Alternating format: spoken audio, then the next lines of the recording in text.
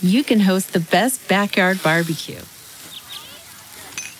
When you find a professional on Angie to make your backyard the best around.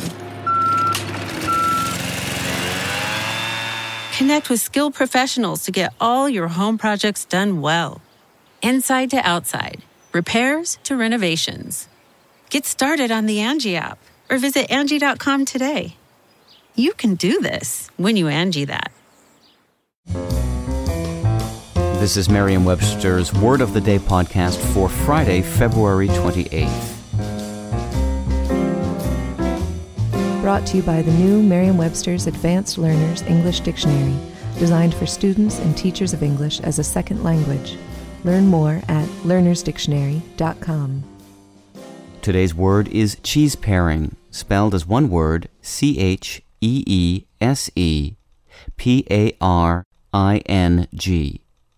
Cheese-paring is a noun that means something worthless or insignificant.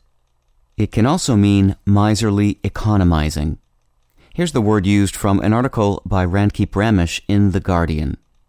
While many charities have undergone painful downsizing, they fear that their operating model won't survive the relentless cheese-paring the government is indulging in.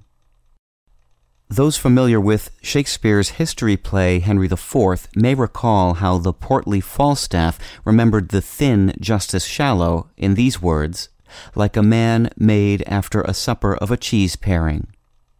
Falstaff's unusual food simile is one not easily forgotten, and people began to associate cheese-parings, that is, bits of cheese trimmed off a larger portion, with other things of little significance and value.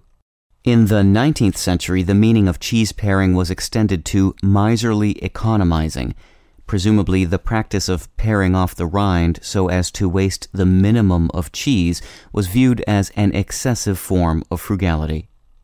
I'm Peter Sokolowski with your Word of the Day. Visit the all-new learnersdictionary.com, the ultimate online home for teachers and learners of English.